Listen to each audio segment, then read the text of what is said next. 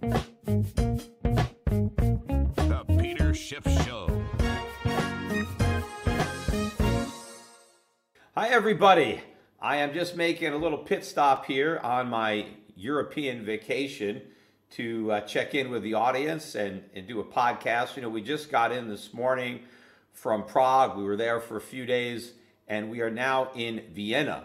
And most of you know that I ascribe to the Austrian School of Economics, and I always give the Austrian perspective on things. Well, this is the first time I've been able to do a podcast and discuss Austrian economics from Austria.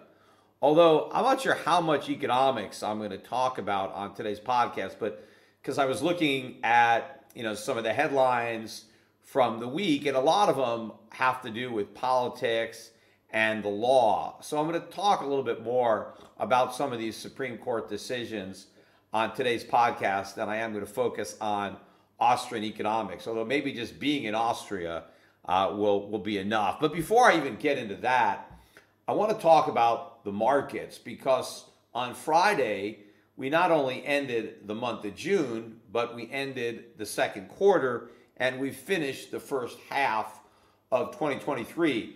And this year has not gone the way a lot of pundits expected at the end of 2022. After all, inflation was raging, the Fed was hiking rates, and the Fed was now on a trajectory of hiking much faster, where the ultimate peak would be much higher. So all of this was negative news. The stock market got clobbered in 2022 as a lot of this bad news came to the surface. Of course, I knew that this bad news was coming. I've been warning about it. I knew that inflation wasn't transitory, that the Fed was sugarcoating it, and that rates would have to go a lot higher and stay higher for a lot longer. And more importantly, it wouldn't even work. Even though the Fed was going to fight harder to beat inflation, it was still going to lose. Inflation was going to win, although the markets still haven't come to terms with that reality. But based on that negative backdrop, we got this big rally, which again surprised a lot of people, myself included. I was not looking for this spectacular rise in the NASDAQ at the end of 2022. Now, I wasn't short the NASDAQ, so it's not costing me any money. The fact that I'm not necessarily long these stocks, although obviously had I bought them, I could sell them and make a profit. And the stuff that I do own has gone up, most of it. Most of my non-gold stocks, excuse me, are up on the year. Although my gold stocks are up on the year as well, although they had a pretty weak quarter. But they're still up so far in 2023, but not nearly as much as most of my non-gold stocks, which are doing a lot better than the gold stocks. But looking at what happened in the month of June, the S&P rose 8.3% just on a month. I mean, a very, very strong month. The NASDAQ up 12.8%. The Dow, bringing up the rear, up 3.4%. Russell 2000 also up 8%. But if you look at the NASDAQ 100, it was up 14.5%. And some of the speculative ARK Innovation up just under 10%. The Grayscale Bitcoin Trust had a huge month, up 38%. And gold stocks were actually down 2.6%. On the quarter, it was a similar story with the S&P up 8.3%, the Dow up about 3.4%, so pretty much unchanged on the month. The NASDAQ up 12. No, I think I've got some of these numbers wrong because I got the same numbers for the NASDAQ. So I'm not sure. The NASDAQ 100, though, up 15% on the second quarter. Grayscale up 17.3%. Gold stocks, the GDX, down 7% in the second quarter. I kind of rushed some of these numbers before the podcast, so I think I kind of mixed some of them up. But here's the real important ones, which I know I got these right. In the first half of the year, the S&P 500 is up 15.9%. So this is the best start to a year since 2019. And if you remember, or the best first half, it's not really the start of the year, it's the whole half is over. But what happened in 2019? Well, that's the year the Fed started cutting rates. It surprised everybody by cutting rates. And if you remember, I predicted those rate cuts because towards the end of 2018, when everybody expected the Fed to keep hiking in 2019, I predicted that the next move would be a cut. And I was right. And that surprised the markets. And that's what inspired that big rally. Well, now we've had, as a bigger rally, even though the Fed hasn't even started cutting rates yet. It's still hiking rates and indicating it's going to hike some more. We still got this big rally. And I think it's because the markets don't really believe the Fed. They know the Fed is likely near the end or done hiking. And so that is the relief rally. But again, what the markets still don't get is that inflation is going to get worse. Not better. The Fed hasn't won. The Fed has lost. The markets just haven't figured that out yet. So the Dow up 3.8% on this half of the year. So again, not doing that well. Although the Dow was up 3 consecutive quarters. I think it's the only index that is up 3 quarters in a row. The other indexes were down on the fourth quarter, and they're just up the first 2 quarters of 2023. Russell 2000 up 12.3% on the half. And the NASDAQ up 31.7%. That is a huge move. That is the best first half of a year for the NASDAQ since 1983. So 40 years best. But what's more significant is the NASDAQ 100, which is just the biggest NASDAQ stocks. That would include the Googles and the Facebooks or Meta, whatever it is, but those really top companies. That was up 39% for the first half of the year. That's the best showing ever for the NASDAQ 100. The Grayscale Bitcoin Trust up 130%, more than double on the year. But even though it's up 130% on the year, it's still down 67% from its peak. So that really puts the rally in perspective. Shows you how much that trust went down, even with that big gain. The same type of story for the Cathie Wood's ARK Innovation ETF. That's up 42% first half of this year. But it's still down 72.4% from its peak. Now, I think these are all bear market rallies. I think that, yes, there were a lot of shorts in the market that got caught, that have been covering. I think this AI narrative kind of came out of left field. Nobody was really talking about this at the end of 2022. It kind of gathered a lot of momentum in the second half of this year. And so that kind of lit a fire underneath a lot of these big cap tech names that were already going up because of short covering and the fact that the markets were starting to price in the rate cuts, even though we're not even near them yet, or we haven't had the Fed concede them. The markets have gotten ahead of the Fed, but we've had a lot of acceleration. But all the economic news really has been bad. I mean, we've had a little bit of good news. I mean, the employment numbers continue to surprise on the upside. But again, I think this is all very superficial. We continue to get a lot of weak economic data on the week. I pulled up a couple of the lowlights. Dallas Fed Manufacturing Survey. This is for June. Another negative number. Not quite as negative as the previous month at minus 29.1, but still minus 23.2. That's a big negative number. And the production index got worse. It went from minus 1.3 in May to minus 4.2 in June. Excuse me, I still got this cough. Personal income and spending numbers. And again, remember, these are not adjusted for inflation. Personal income up 0.4, spending up just 0.1. And in fact, they revised down the spending from April. This is a May number, from up 0.8 to up 0.6. And so these are disappointing numbers on spending. And again, these numbers are not adjusted for inflation. And you still have the core PCE year over year up 4.6%. Only a slight improvement from the prior month of 4.7. And the headline PCE up 3.8, which is a little bit better than the up 4.4. But again, these numbers are still significantly higher than the Fed's 2%. And in fact, during the week, Powell gave a speech in which he conceded that the inflation rate is not likely to return to 2% until sometime in 2025.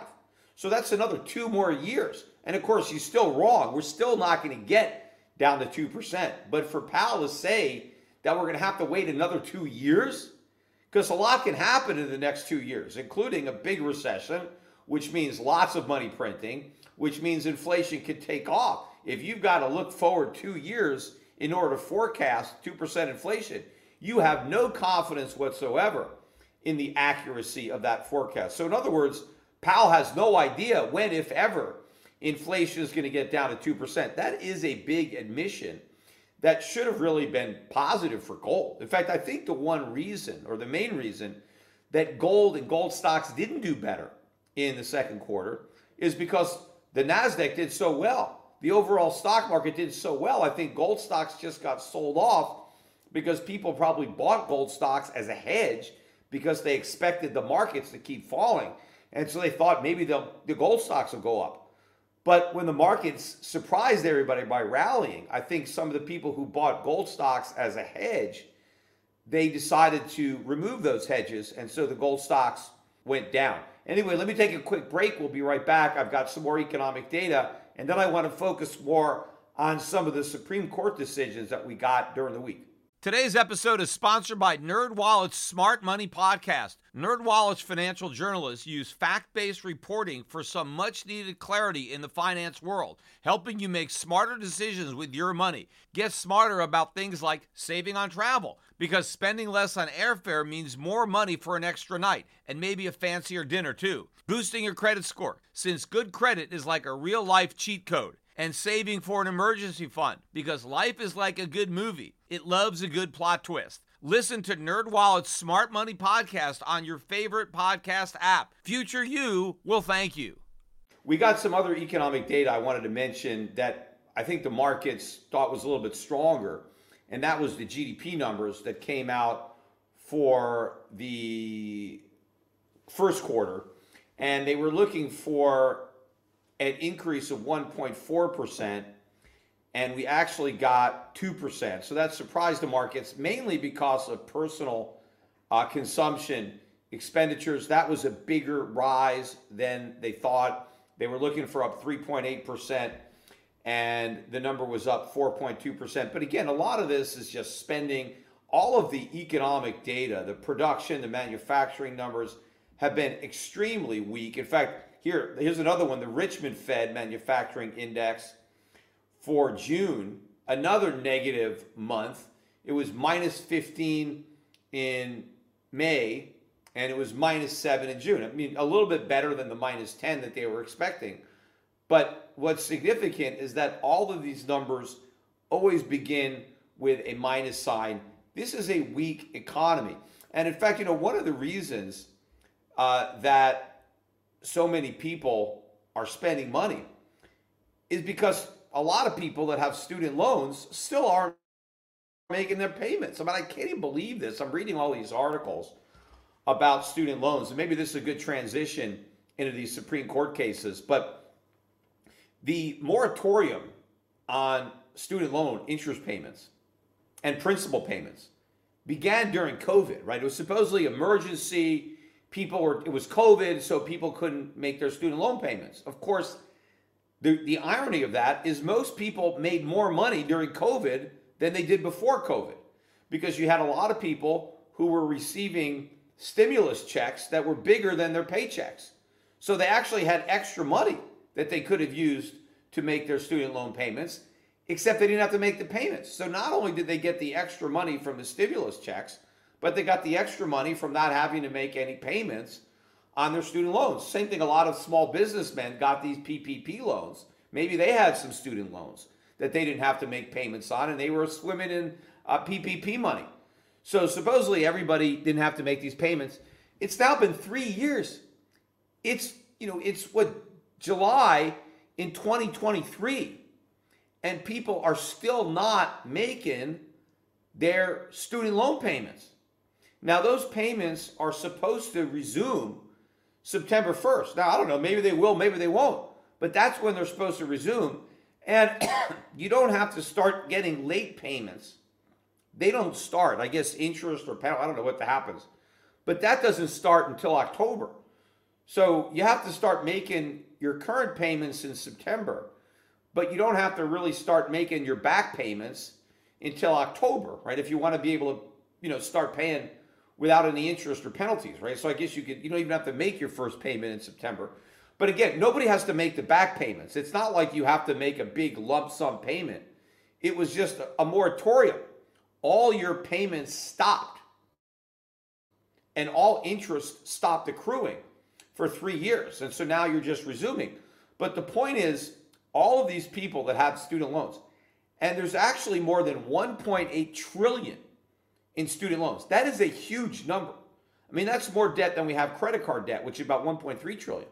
But that is a lot of debt. And there's, of course, no collateral behind the student loan debt. It's not like you could take somebody's diploma back if they don't pay the student loan, right? At least with a mortgage, there's collateral there. If somebody doesn't make the mortgage payment, you could take the property and sell it and get some money back.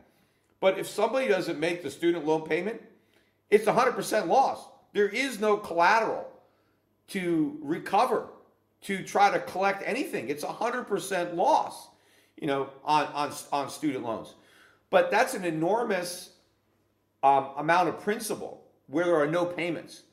So what have all of these people been doing with the money that they didn't use to pay their student loans? Well, they've been spending it.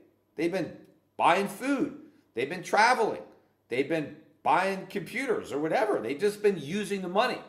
Well, what's going to happen to consumer spending when all of a sudden people who haven't made any student loan payments in 3 years all of a sudden have to start making payments?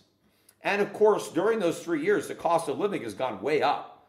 Prices are much higher today than they were 3 years ago. And now people don't have that extra income that they're not paying on their loans to cover those higher costs. Yes, wages are up a little bit, but not nearly as much as prices. So that means we have to see a big drop in consumer spending if people resume payments on these loans.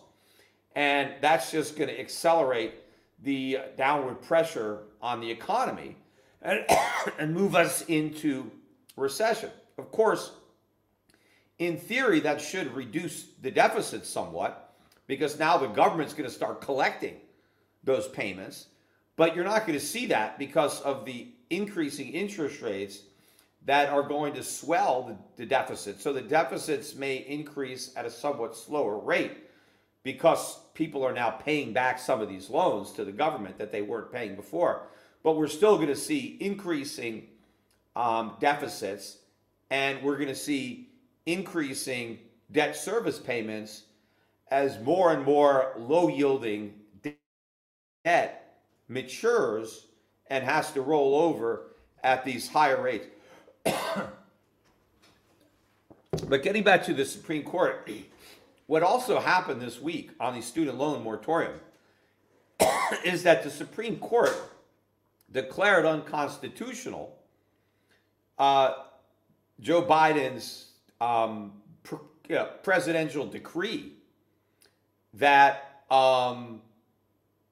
there'd be student loan forgiveness. And this is something, of course, that was obvious. I mean, even President Biden himself a few years ago admitted that he had no constitutional authority to forgive student loans, but then he did it anyway.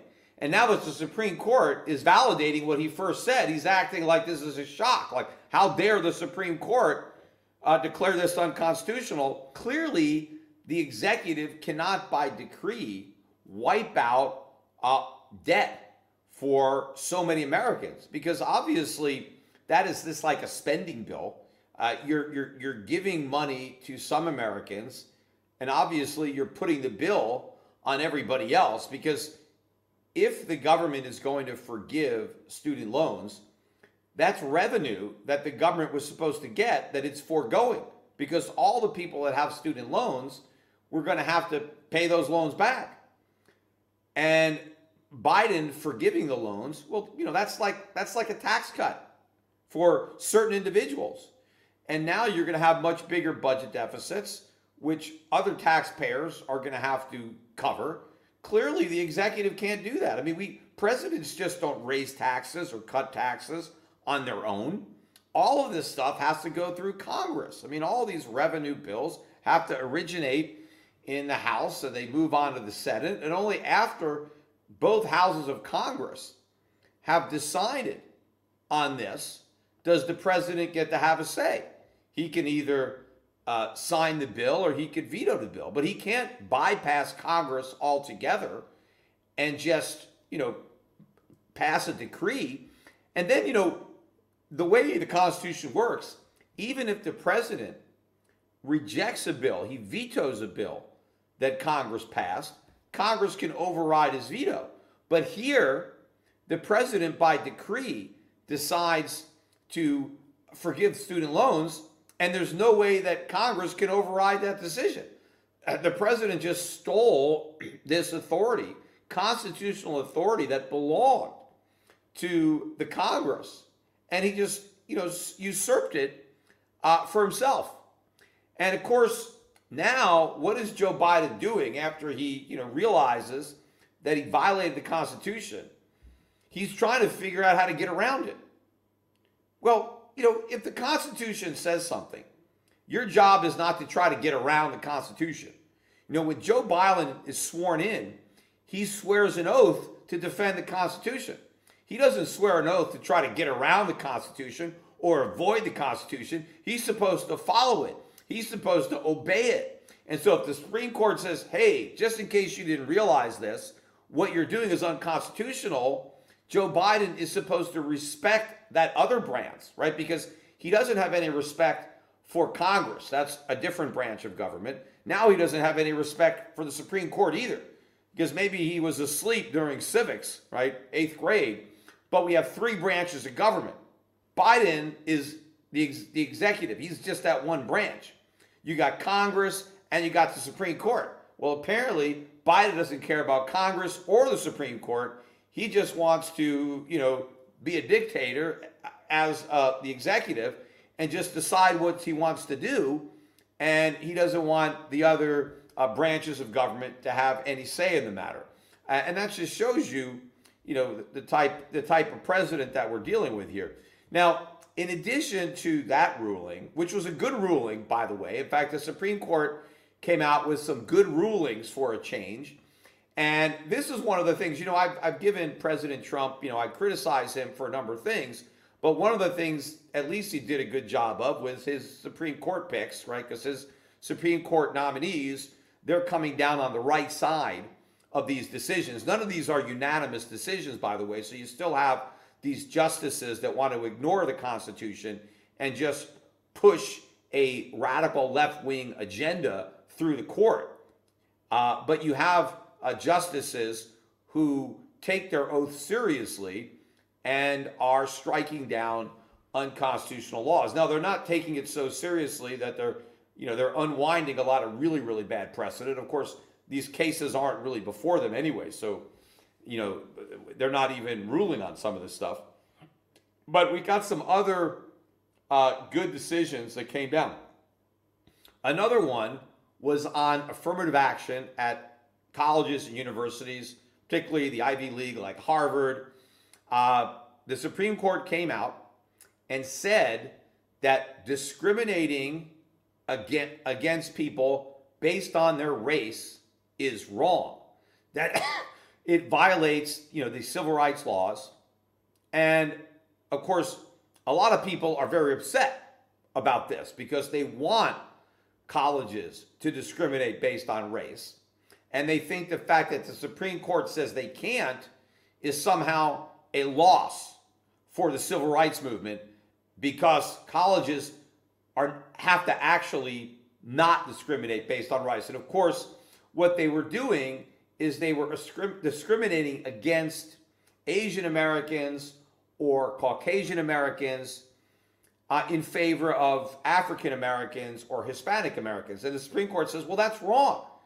If you can't discriminate based on race, then you can't discriminate based on race. You can't, discriminate against some races, but not other races. That wouldn't be treating all the races equally. Now, of course, the Supreme Court narrowed this to public universities excuse me, and universities that are accepting government money. So private universities that accept government money or that have students that are taking, government loans, which is, another reason why I don't like government, getting involved in everything, because once they give you money, they kind of own you and they can dictate what you can do. Now, in this case, it's not a bad thing that they're saying you can't discriminate based on race, but the government is able to do a lot, like the 55-mile-an-hour speed limit. The reason that they were able to enforce that, once upon a time, a lot of you younger listeners might not remember that it was 55 was a national speed limit. Now, clearly, the U.S. government doesn't have the constitutional authority to set a national speed limit on, state roads. But the reason they were able to do it is they said, well, everybody gets federal highway funds. And if you want to keep getting your highway funds, you got to have a 55-mile-an-hour speed limit. And if you don't have the speed limit, we're going to take away your highway money. And so it really became a federal law by extortion, which I think was still unconstitutional, but that's how it happened. I mean, you accept the government money, the federal government money, and now they get to dictate, how you have to operate. And so kind of the same thing with these universities. If you're going to be beholden, if you're going to take government money, well, then you got to do what the government tells you. And that gives the government a lot more control because they control the money, and so they control you. But I am in favor of this decision because, yes, if you're going to accept government money or if you're a government-run university, government should not be discriminating based on race. Now, in the private sector, that's a whole different conversation. I've had that before, and I don't have time to get into it on this podcast, so I'm not going to do it. But I agree with this concept that governments should be neutral. They should not be discriminating. And what universities like Harvard were doing is they were rejecting applicants who were Asian or who were white in favor of applicants who were African American who scored much lower on the SATs, who had lower GPAs. In fact, I was looking at these numbers, and for Asian Americans, in order to get into a university, you basically had to score on your SAT 140 points more than a white applicant to kind of be on the same playing field. And you had to be 450 points higher than an African American. I mean, that is huge in the scheme of the SAT, to have to be 450 points higher just to be even. In fact, I was looking at some other numbers. Let me find them here. Somebody texted me the chart. Now I can't even find it. Where did it go? Oh yeah, here it is. And this was admission rates. This was, I guess, was Harvard, but this showed you, if you were in the top 10% of the, I guess your class, or, for SAT and SAT scores, maybe it's GPA as well, but you're the top 10%.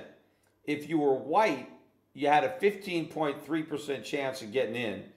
If you were Asian, you had a 12.7% chance. But if you're African American, you had a 56% chance, which means you were more likely to get in than get rejected. 56%. For Hispanics, it was 31%. And then if you go down to like the top 40% of your class, if you were white, you had a 4% chance of getting in. Asian, a 2.5% chance. African American, 30% chance. So you had a much, much better chance of getting in. And that was all because of reverse discrimination. The colleges were discriminating against Asians, against whites, to make it easier for blacks and Hispanics to get into these unique, Ivy League schools. And now they can't do that anymore. And so there's, a lot of people are very upset about this, including the colleges. And what they're claiming is that, this is going to make colleges less diverse. And what their goal is diversity. Diversity seems to be more important than the education or than excellence. It's just, we want to have a diverse student body. We don't want the best students. We just want the most diverse class, as if somehow diversity is going to lead to a better outcome for the graduates. And what is actually going on now, a lot of these colleges are saying, we're not even going to take SATs anymore. In fact, I read that about 80% of colleges, even before this decision, decided not to take SATs or require them. And that's because during COVID, for some reason, again, the university said, okay, we're just going to not require SATs because, you can't take them because you can't go down to the test centers because, you might catch COVID. We don't want to subject all these young people to COVID, even though, they weren't really at risk of anything serious because they were all young. Young people, pretty much shrugged off COVID. But we didn't have the SATs. And then the colleges, the universities found that, we have a much more diverse incoming class now when, we don't have to have the SATs. And so they're getting rid of them. And now the Ivy Leagues, I think, are going to want to get rid of them so they can have the diversity and not have to accept people based on their grades or, their SATs. Even if you take grades, the reason you need the SATs is because not all high schools are the same. I mean, some high schools, aren't that challenging. The programs aren't very rigorous or competitive, and it may be easy to get an A.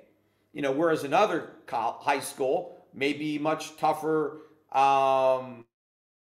a school, much more competitive. They don't give out A's like cotton candy. And so a high grade point average at one high school may mean a lot more than at another. So the way they leveled it out is, well, let's give everybody the same SAT, and then we'll have an objective standard measure.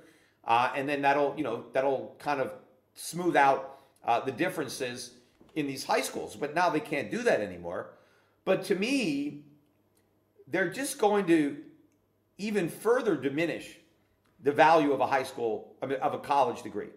Because once upon a time, very few people went to college. I mean, maybe 10% of high school grads went to college. A lot of very smart kids that graduated high school didn't go on to college. I mean, they didn't need to. It was just real academically gifted, very smart kids that wanted to pursue occupations that needed the higher education who went on to universities. Most people didn't do it. Now, of course, everybody is going. But I think what's going to happen as a result of the dumbing down of the universities, because what they're going to have to do now, obviously, is lower the bar, right? And so I think the best and the brightest are probably just going to skip college altogether. They're just going to learn on their own. They're going to use artificial intelligence. They're going to use the internet and the computer. They're going to learn, and they're going to go out into the job market. And I think employers are going to put even less stock in a college diploma, which may be nothing more than a remedial high school diploma, because I think the best and brightest kids will skip college. And so the people that are more likely to go on to college are the people that didn't do very well in high school, probably can't get that great a job, don't have a lot going for them. And so they just decide to take a 4, 5, 6 year vacation. And, they'll be able to borrow a lot of money to go to college. I mentioned we have $1.8 trillion in student loans. Where'd all that money go to? It went to the colleges. It went to the universities. That's who got all the money. And all of this reverse discrimination, allowing, let's say, African Americans to go to these colleges when they really, couldn't handle the work because they really didn't have the background to succeed. And so, they allowed them in anyway. and they didn't graduate, right? They weren't able to compete with these other kids. They shouldn't have been there. They should have been doing something else. They should have been learning a trade or maybe going to a less competitive college where they may have been able to succeed. But they're in over their head, and they borrowed a bunch of money, right? Now they drop out of college. They've been there 3 or 4 years. They never graduated. They got a ton of debt. Are they better off? No, they're worse off. They're worse off. They wasted time in college that they could have put to productive use, and now they're underwater in debt. Is this really good? Is this good for African Americans or Hispanic Americans to now be loaded up with debt and to have wasted their time in college? And even if they got a degree, to not be able to do anything with it? I mean, this was a sellout to those communities. But what I think what's going to happen is, the value of these degrees is going to be even lower because it's not about excellence. It's just about having a diverse experience for 4 or 5 years that ends up enriching the colleges and universities at everybody else's expense. Excuse me.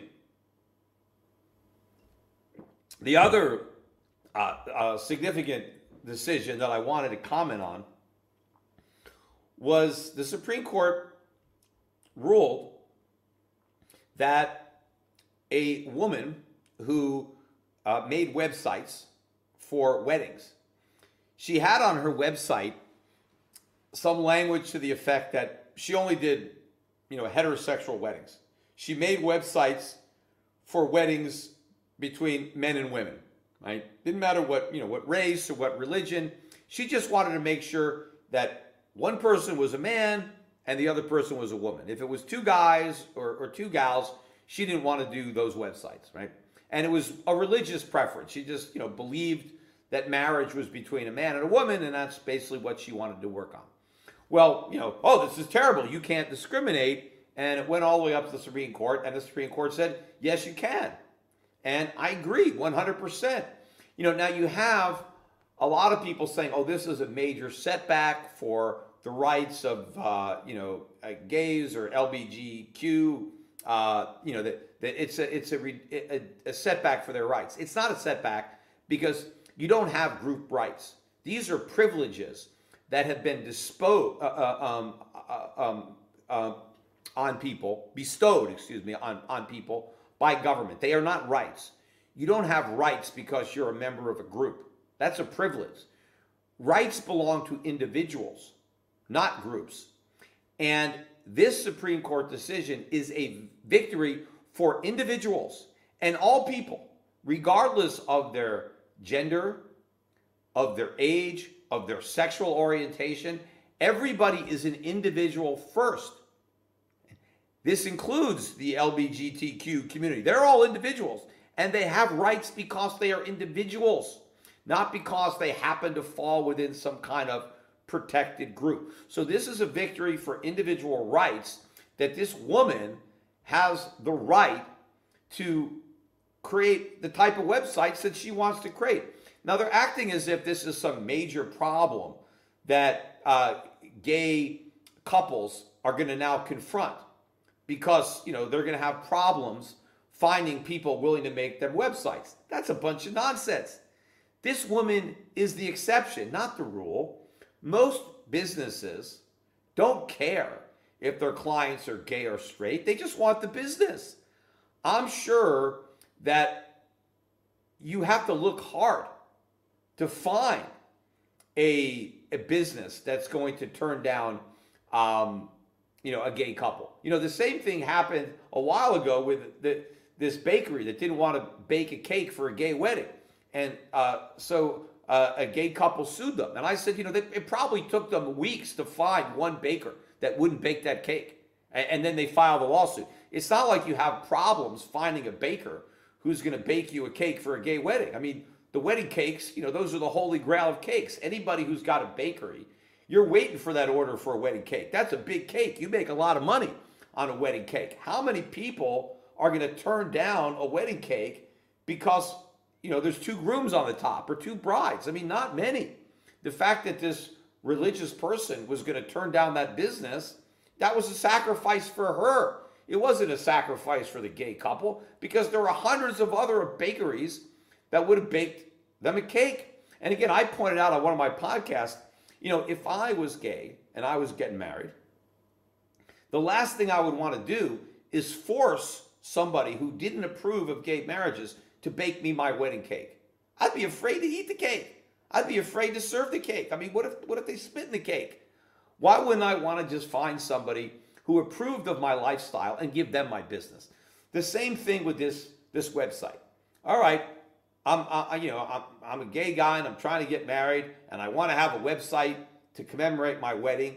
Wouldn't I want to hire somebody who supports my lifestyle and what I'm doing? I mean, I would want to do that. Why would I want to give my business to somebody who thinks I'm doing something wrong? But if somebody believes that what I'm doing is wrong, they have a right to express that opinion. They have a right to run their business however they want. Now, I know a lot of people would say, well, I mean, what if they wanted to say, I don't want to bake a cake, or I don't want to do a website for a black wedding, or, a Jewish wedding. I'm Jewish. Fine. That's fine with me. I don't care. If somebody doesn't want to do Jewish weddings, I'll find somebody who will. It's not like it's hard. Just go on the internet, Jewish weddings. I mean, it's not going to be difficult to find somebody. In fact, it'd probably be difficult to find somebody who doesn't want to do that. I mean, if you want to narrow your scope of business, let's say I just want to make websites for Indian weddings.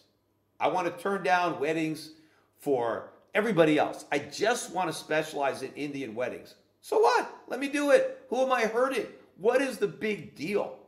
A lot of people are going to resent what the gay community is trying to do here, because there's a lot of people who would otherwise be very tolerant of other people, and they start to resent having all this stuff forced down their throats. People have to be tolerant. I've mentioned this before. It's the left, right, that claims to advocate tolerance. They are the least tolerant people out there, because they don't tolerate any difference of opinion. And to truly be tolerant, you have to tolerate people who have opinions that are different than your own, and choices that are different than your own. And you have to be in favor of free speech, because that was also part of this Supreme Court ruling on the websites for weddings. If this person wanted to write on her website that I don't want to build websites for gay marriages, that's her right to express that. She has a First Amendment right of freedom of speech. She has freedom of her religion. She can do what she wants. It's her own business. And if she wants to turn down the money, let her turn down the money. So that is another positive Supreme Court decision, a step in the right direction, not because it diminishes rights, but because it protects rights. Because the most important rights, the only rights we have, are the rights we have as individuals. And we all have those rights equally.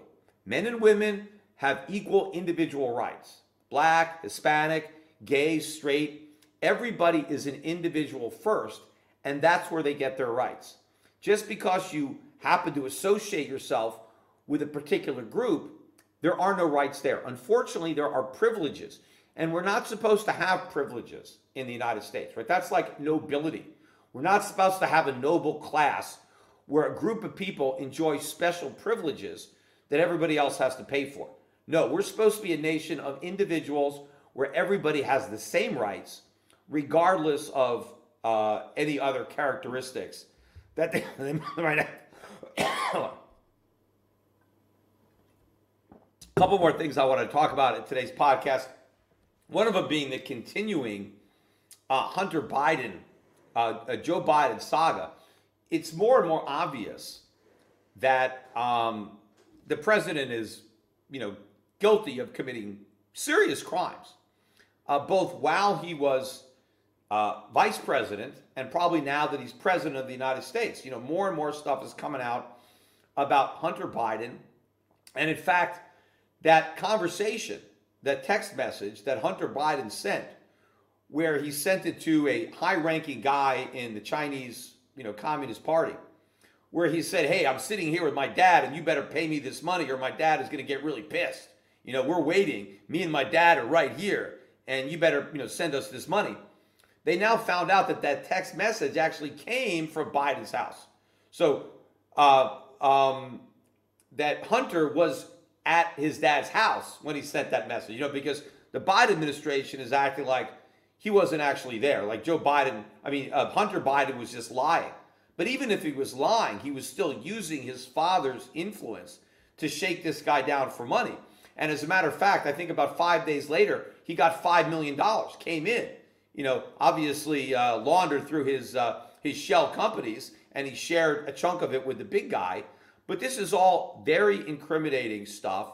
Also more stuff about how the Justice Department interfered with the IRS, who was getting ready, I guess, to throw the book at Hunter Biden, not just because he expensed, strip clubs and hookers and stuff like that, as if they were legitimate business expenses, but talking millions of dollars of tax evasion, not to mention the fact that the income that he wasn't paying taxes on was illegal because it was basically extortion money.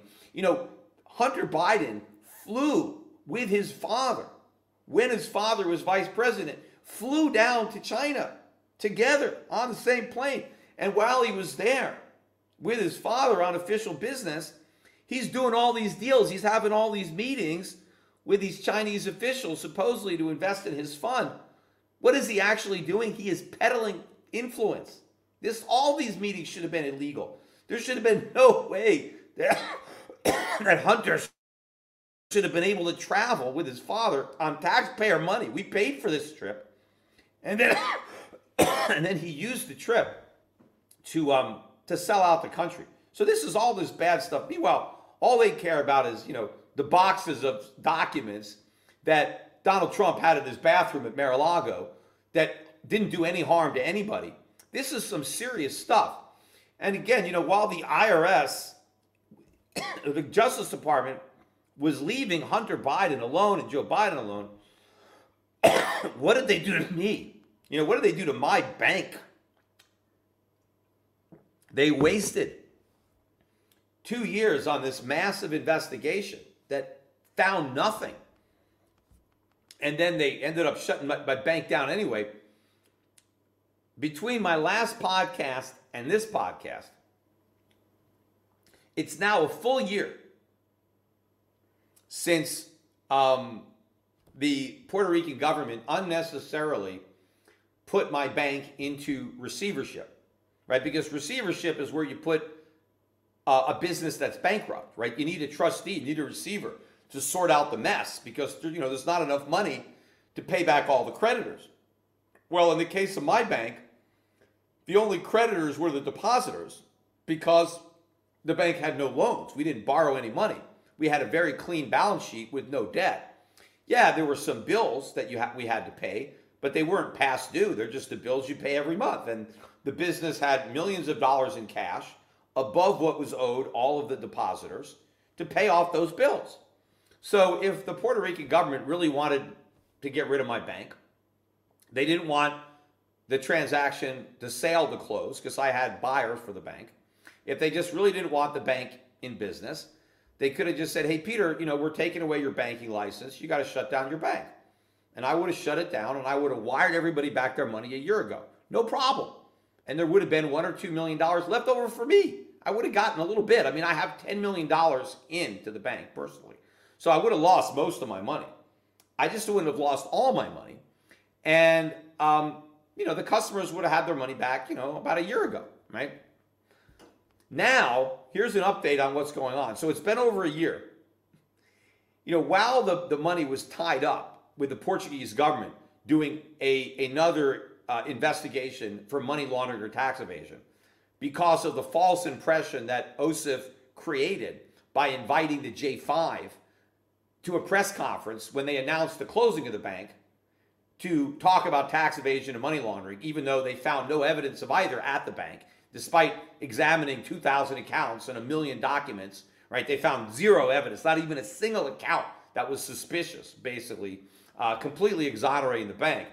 By talking about money laundering and tax evasion, they spooked the Portuguese government that froze the account. Well, while the account was frozen, there were a lot of updates going on with the SWIFT system that the bank didn't keep up on. But even after the freeze, about 4 months ago, they lifted the freeze, the receiver just sat on his hands. He didn't do what he needed to do. There was some updates that had to happen with EastNets. The people at Kenta that were supposed to buy the bank, and OSIF said, no, you can't buy the bank, but you can buy the accounts of the bank that don't want their money back. The people at Kenta told the receiver with me on the phone, like what he had to do. He had to get a hold of EastNets and do a few things so that the SWIFT account would be reactivated. Well, he never did any of the stuff he was told to do, just like he didn't do any of the things that I told him to do to preserve the $500,000 receivable from Currency Matters that the bank ended up losing because the receiver did nothing. Well, the receiver did nothing again, and so we never made the changes that we needed at EastNets. And then another thing that happened was at the end of this month, June 30th, the bank's contract with Temenos that runs the core banking software, that expired. And so we know the bank no longer has any banking software. It no longer really has any ability to do anything. And so the receiver has this new harebrained scheme, which he told me about, which was to take all the money that was in Nova Bank in Portugal, that's still there, and to send it to this online bank that he found in California. How he picked this bank, it's beyond me. The bank he picked has no ability to deal in any currencies other than US dollars. Now, the bank doesn't even have any US dollars. The deposits at Novo are euros predominantly, but also British pound. There's some other currencies there. And so he wants to transfer all these currencies to this online bank in California, which will convert, their correspondent bank is going to convert all these currencies to dollars. Now, I can't imagine it's going to be done at a very favorable exchange rate to the customers, but they're going to convert all these accounts to dollars, and now all the money is going to be sitting in dollars. And what the receiver told us he wants to do with those dollars, instead of wiring the dollars to the customers, he wants to write them checks. He wants to physically write a check to each customer, put it in an envelope, and mail it to their address in Europe or Asia, wherever they happen to live. Because remember, none of these customers live in America.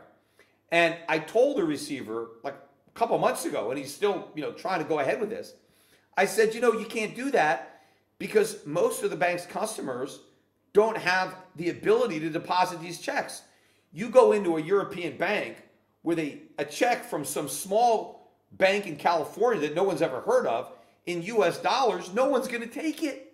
So you're going to send these people back their money and they're not going to be able to do anything with these checks. So they've been waiting over a year for their money. And by the way, they don't want dollars. They want their euros. They want their pounds. This is a nightmare. Right now, I've been pushing back against this as best I can. There are a lot of people who, want to blame me. I've got nothing to do with this process. I've been totally shut out of it for the entire year. I wanted to liquidate the bank myself, but the regulators wouldn't let me do that. They insisted on a receiver. They insisted on appointing this guy who had no banking experience whatsoever to run this bank or to run the liquidation of this bank. But again, the problem with this is there is an inherent conflict of interest. The longer the process takes, the more money the receiver makes. He's making $15,000, $20,000 a month at least. He's been making it all year.